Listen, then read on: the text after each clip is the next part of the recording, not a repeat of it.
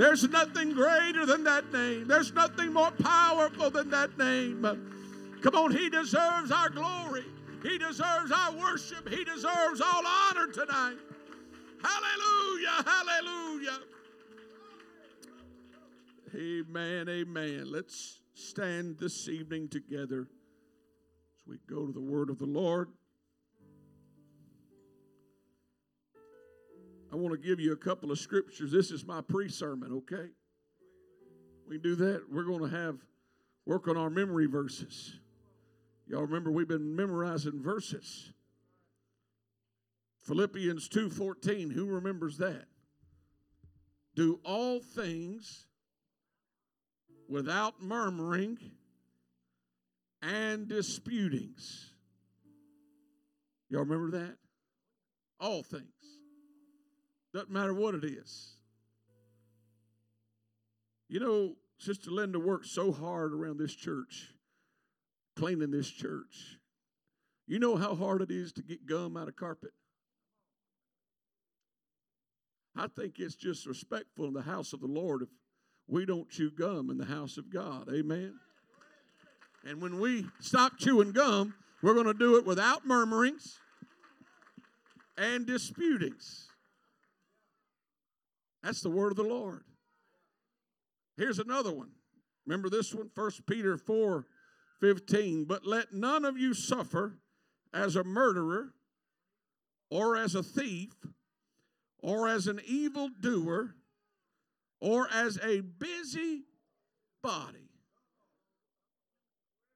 Now, it's just hard to imagine that people would put their nose in other people's business. Because if we're supposed to be growing together and going to heaven together, then why would we be tearing other people down? So I think it's best as a church and as a youth group if we do nothing but try to encourage. Don't try to cause division. You know, there's a scripture that we don't do literally, but it says, mark them that cause division. Now, you wouldn't like it if I stood you up and said, you right here, you're a busybody, and you can't keep your mouth shut. I'm not pointing at anybody, okay? Let me just point down. You wouldn't like that, but that's what the Bible says to do. The Bible also says open rebuke is better than secret love.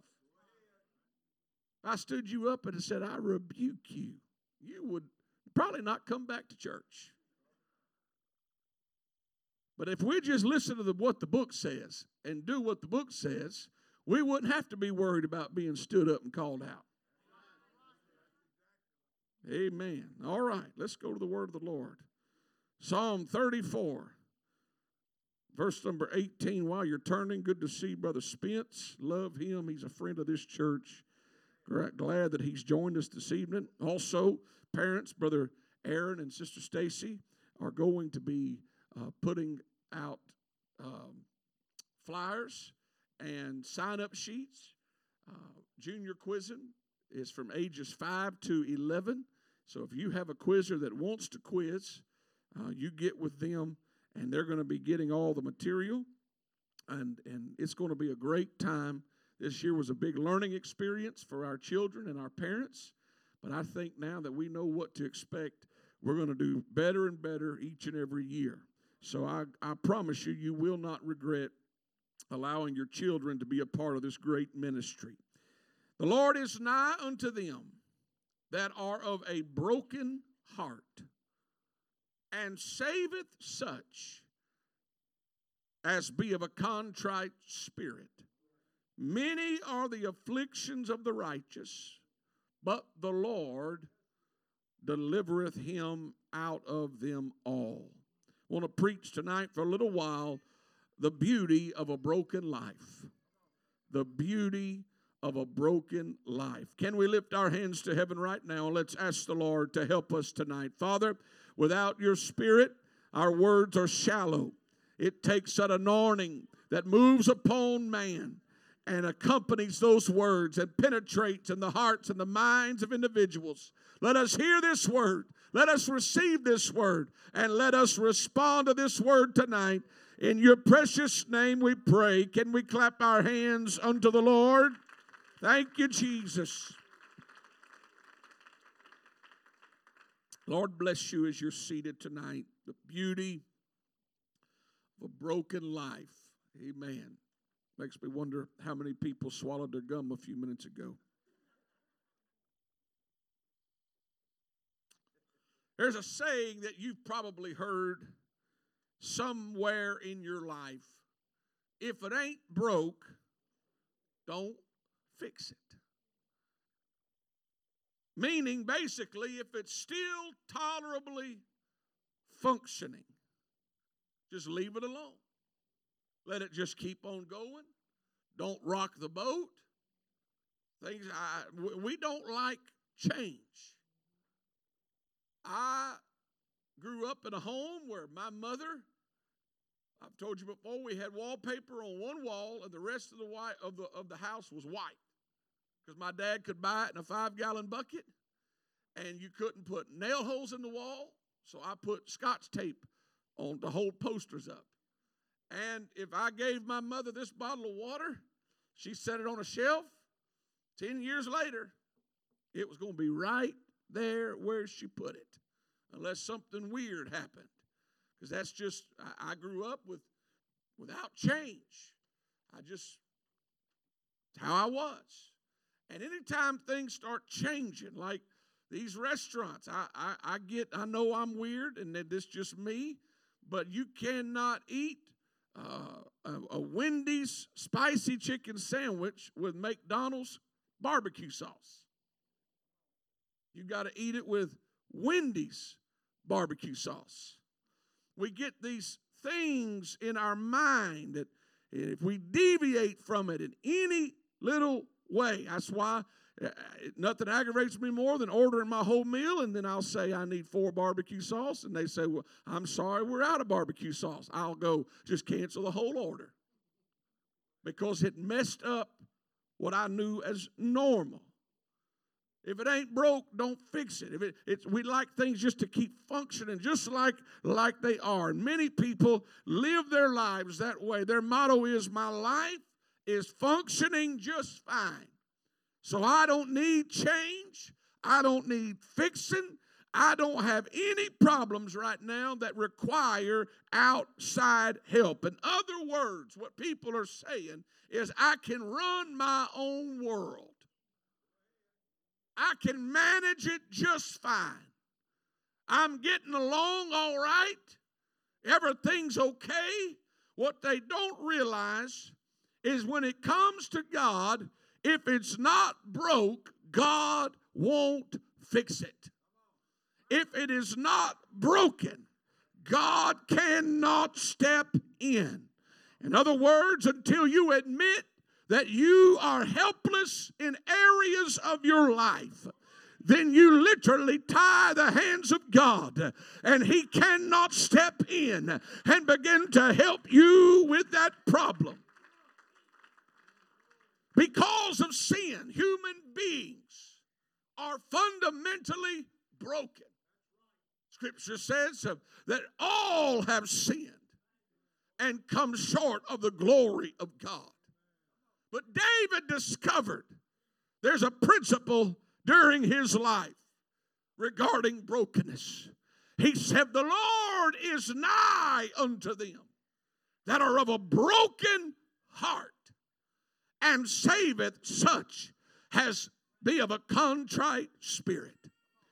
Everything in life, everything that pertains to our carnal nature, we try to hide our flaws.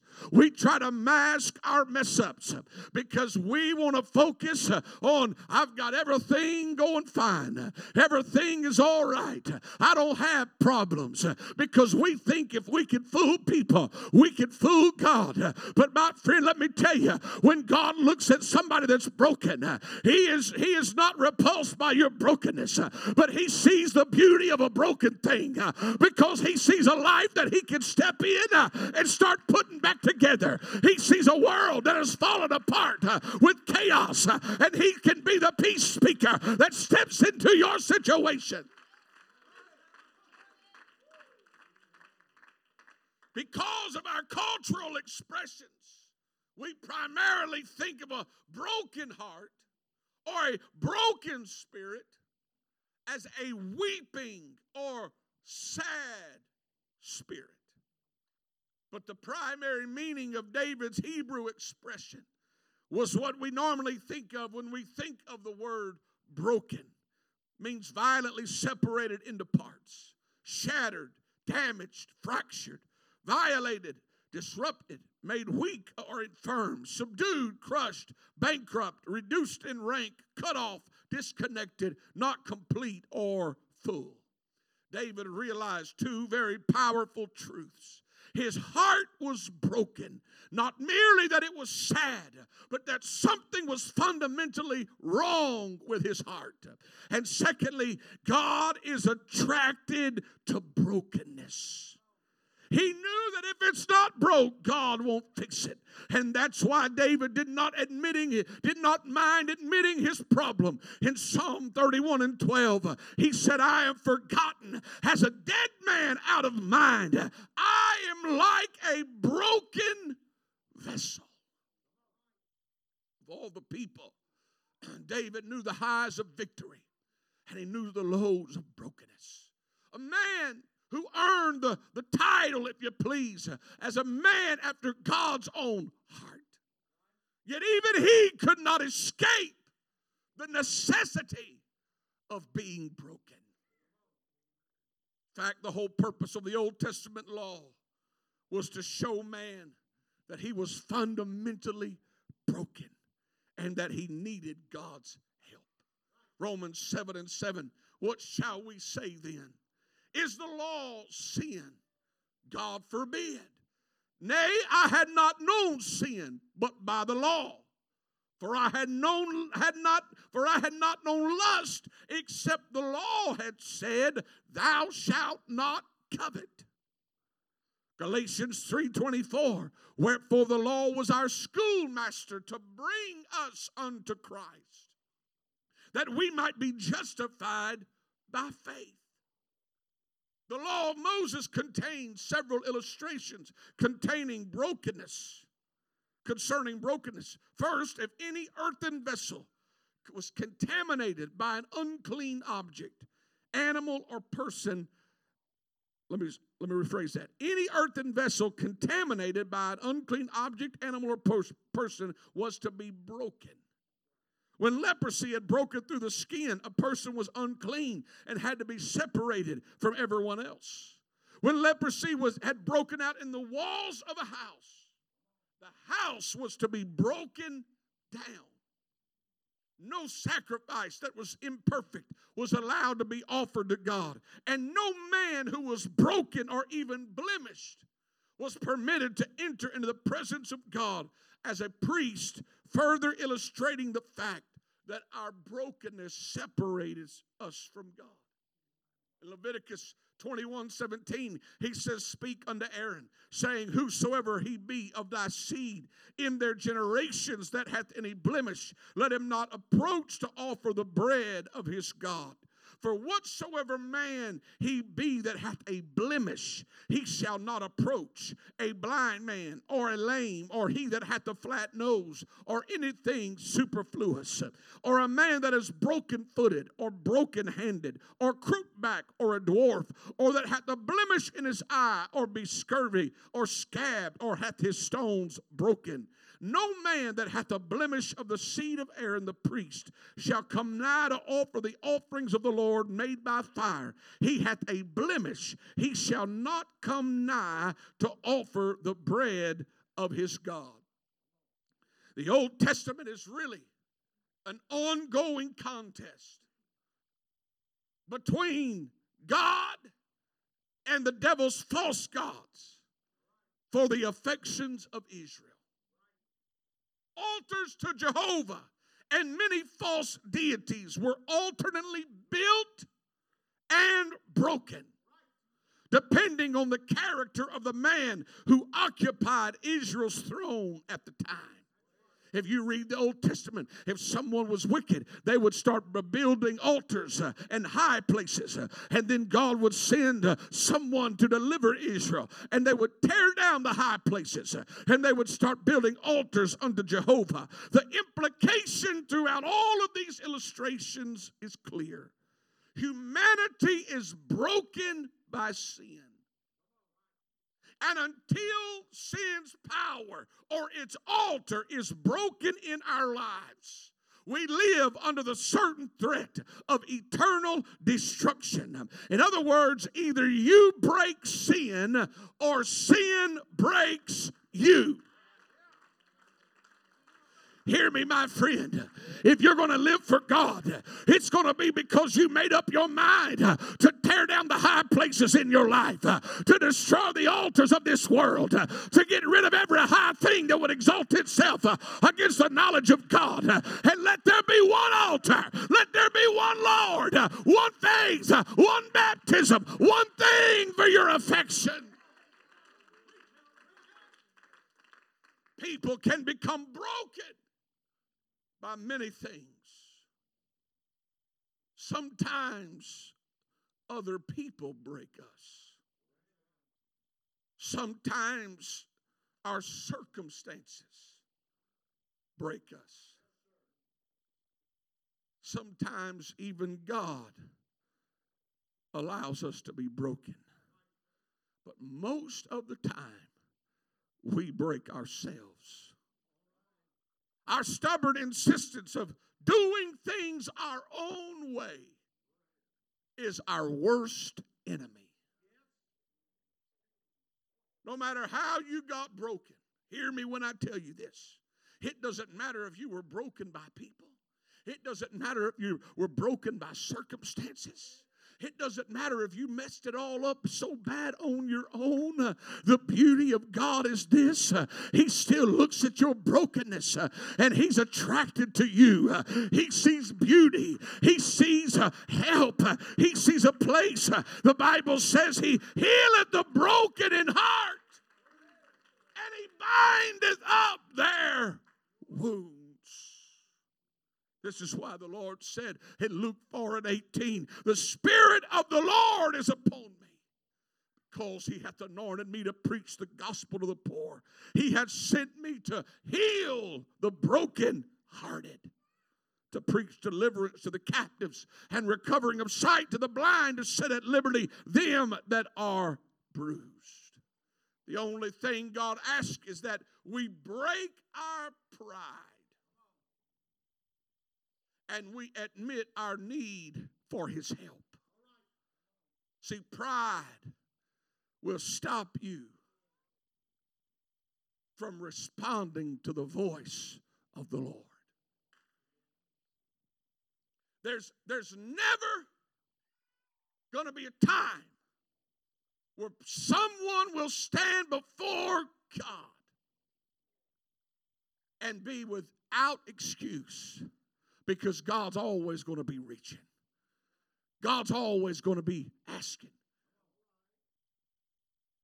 Now, the one thing is this. There comes a point where you keep rejecting God and rejecting God and rejecting God, that God stops reaching. Not because He doesn't love you, but because you have become so callous to the invitation of God that you won't be able to stand before God and say, why didn't you help me? Because God's saying, I saw your brokenness. I saw your life like it was. I saw that you were in shambles. And I kept trying. And I kept offering. And you didn't respond. That's why it's so important to respond when God asks you to respond.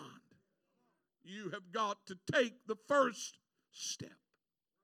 You have got to be the one to say, okay, God, I need your help.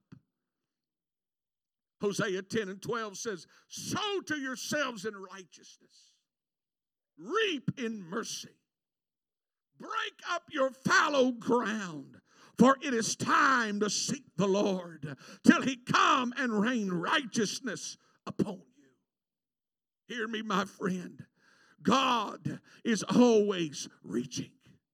God sees the broken life, and he wants to give opportunity for people to respond to him. I was talking to a preacher just today. This story shook me so hard. He was talking about prophecy. See, you can't ever determine the timeline of prophecy. He said he was preaching at a church, and all of a sudden, while he was preaching, he saw someone on the right side. He saw a girl on the right side of the building. And it was as if the whole room squeezed in and just saw her. And he looked at her and he said, "Ma'am," he didn't know if it was a guest, remember. He said, "It's time to stop playing games with God." See, when God gives you an opportunity, you may not like how it sounds, but it's God still reaching for you because he sees your brokenness. And he said, "In fact, I see you standing on a street in front of a bunch of people, and you're screaming the words, 'Oh no, oh no.'" And she bowed up in her spirit. And all of a sudden, he looked to the other side of the room, and there was a young man on that side. And he said, "Sir, it's time to stop playing games with God. Because if you don't respond to God," he said, "you're going to meet death." And after service, man came up to him and he said, "Those two children, they weren't children, they were teenagers that you called out are my kids." It was a brother and a sister that was raised in that church. And he said, "You have embarrassed our family." And he said, "I want you to apologize." He said, "I'm not going to do it." He said, "Because if I apologize, then I'm telling you God's a liar." He said, "And God can't lie." He said, "I didn't say that. The Lord said it." And the pastor walked up, and the man was mad and started talking to the pastor. And the evangelist said, "I'm not going to apologize." And that man said, "I'm leaving. My family's leaving." And walked out of the church. He said 3 years later, he was back at that church, eating lunch with that pastor. And they got a phone call.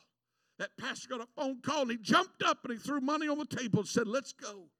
And they took off across the other side of town. There was a 4-lane highway with a divided median. And he said there was a fire truck and there was people all around.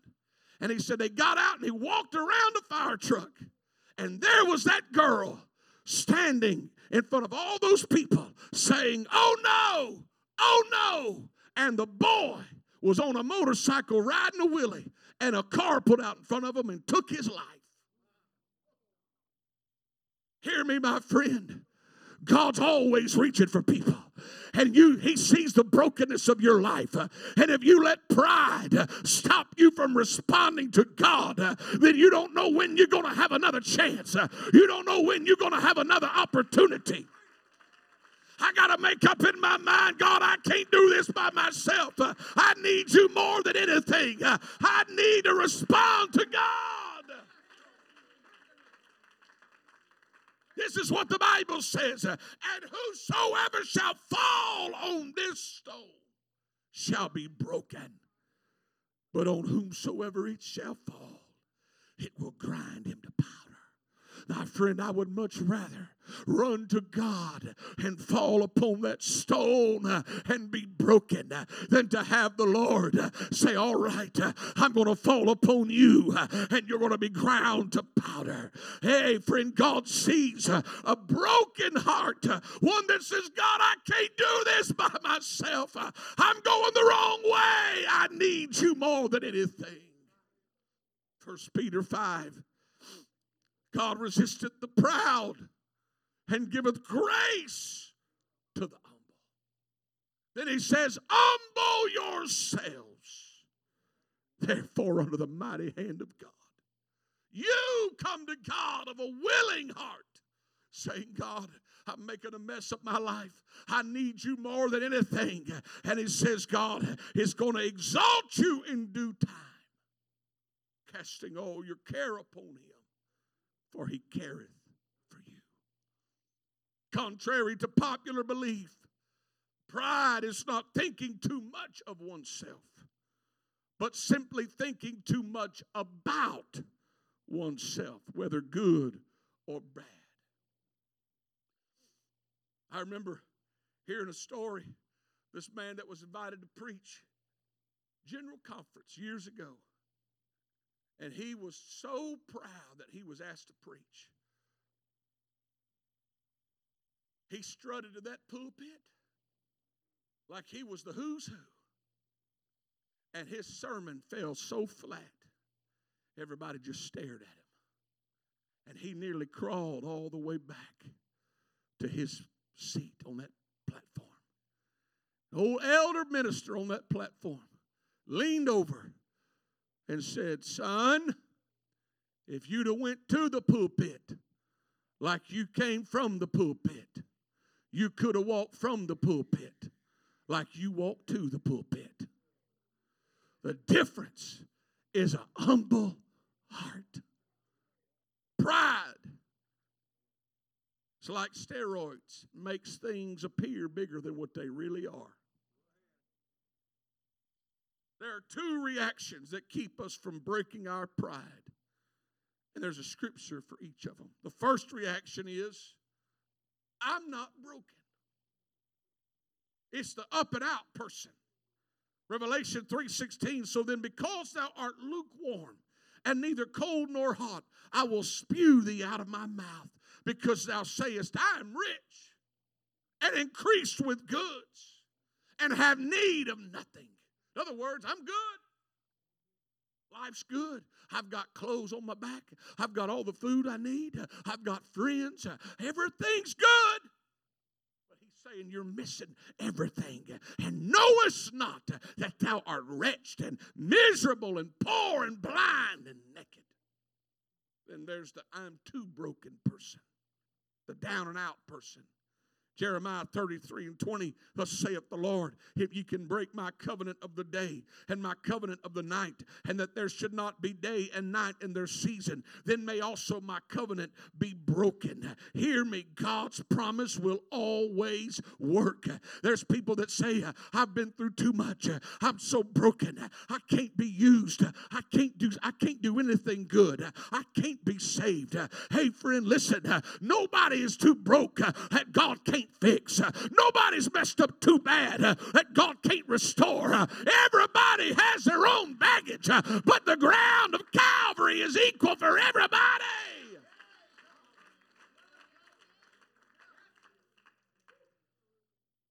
So let me give you some examples. Jesus met up with two proud people in the city of Jericho. Two of these same situations. The up and outer was the short tax collector named Zacchaeus, who had to humble himself, climb up a tree in order to see Jesus. We also may not be short in stature, but we have fallen short. And we need to humble ourselves and get to that tree called Calvary. In spite of his outward success, Zacchaeus finally realized that he was inwardly broken. Oh, according to the people of the world, he had money. He had provision.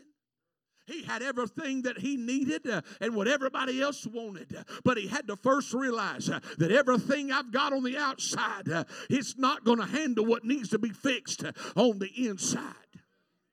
And God planted a sycamore tree. In other words, God says, I'm going to put a tree right here. Because there's going to be a man that's going to humble himself. And he's going to need to climb a tree. He's going to need to get to that cross. Hear me, God says, I'm going to put a tree in history. And everybody that gets to that tree is going to have the same opportunity to come to me and realize that I can give them a brand new start.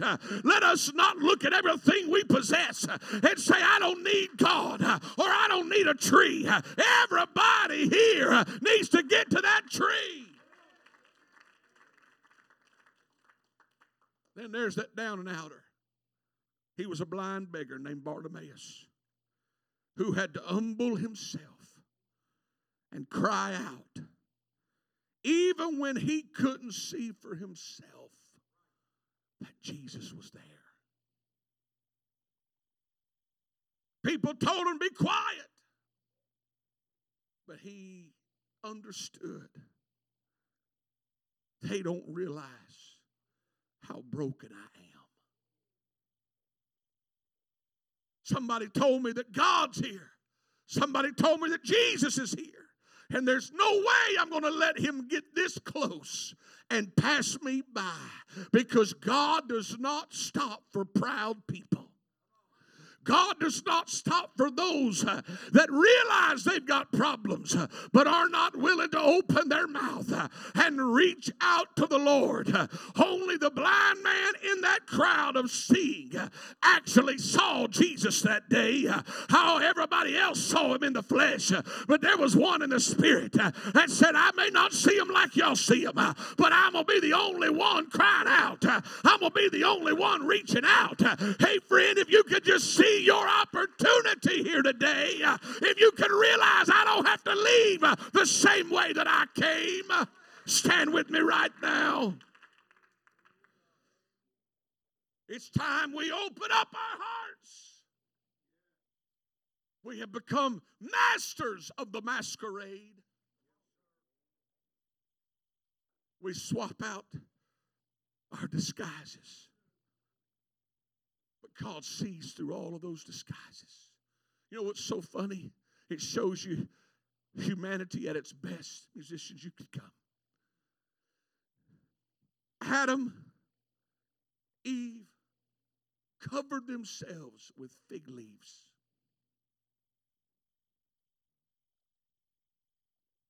I guess not realizing that they were going to dry up and wither, and they were going to be exposed again. And it was going to be a continual process of trying to cover up. And the Lord saw right through their disguise. And God is, every time we assemble together, God sees the people that are covering up. And he's saying, if you'll just open your heart. If you'll just open your heart. If you'll just put your pride down and just come on. I see your brokenness. And there's beauty in a broken life. The beauty is not right then, but the beauty is when God starts putting the pieces of your life back together. It wasn't pretty when Peter denied the Lord 3 times.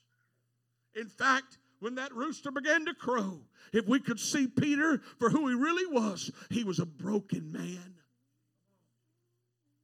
Having told the Lord, I'll never deny you. And yet we find 3 times him denying the Lord. At his lowest, I'm sure he felt like giving up. I'm sure he felt like, what's the use? I've let the Lord down. Anybody ever felt like that before? I've let the Lord down. How could he ever do anything with me again? But God doesn't act like we act.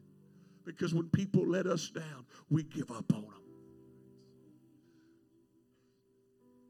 The Bible says many are the afflictions of the righteous. Those afflictions don't just mean, a person was sick or they faced adversity. Anybody ever heard of self-inflicted wounds? Situations and circumstances that we put our own selves in. Yet God says, I know you did that, but I'm still going to deliver you from it. Yeah, you made a mess. Yeah, you did things that you wasn't supposed to do. But my love and my mercy is still here available for you. And I'm going to deliver you out of this. And you're going to grow from this. And the beauty was not revealed when Peter denied the Lord. But let's get to Pentecost. When he's standing and preaching a message that we're still preaching. That's when the beauty of a broken life was realized. Because he let God put him back together. These altars are open tonight.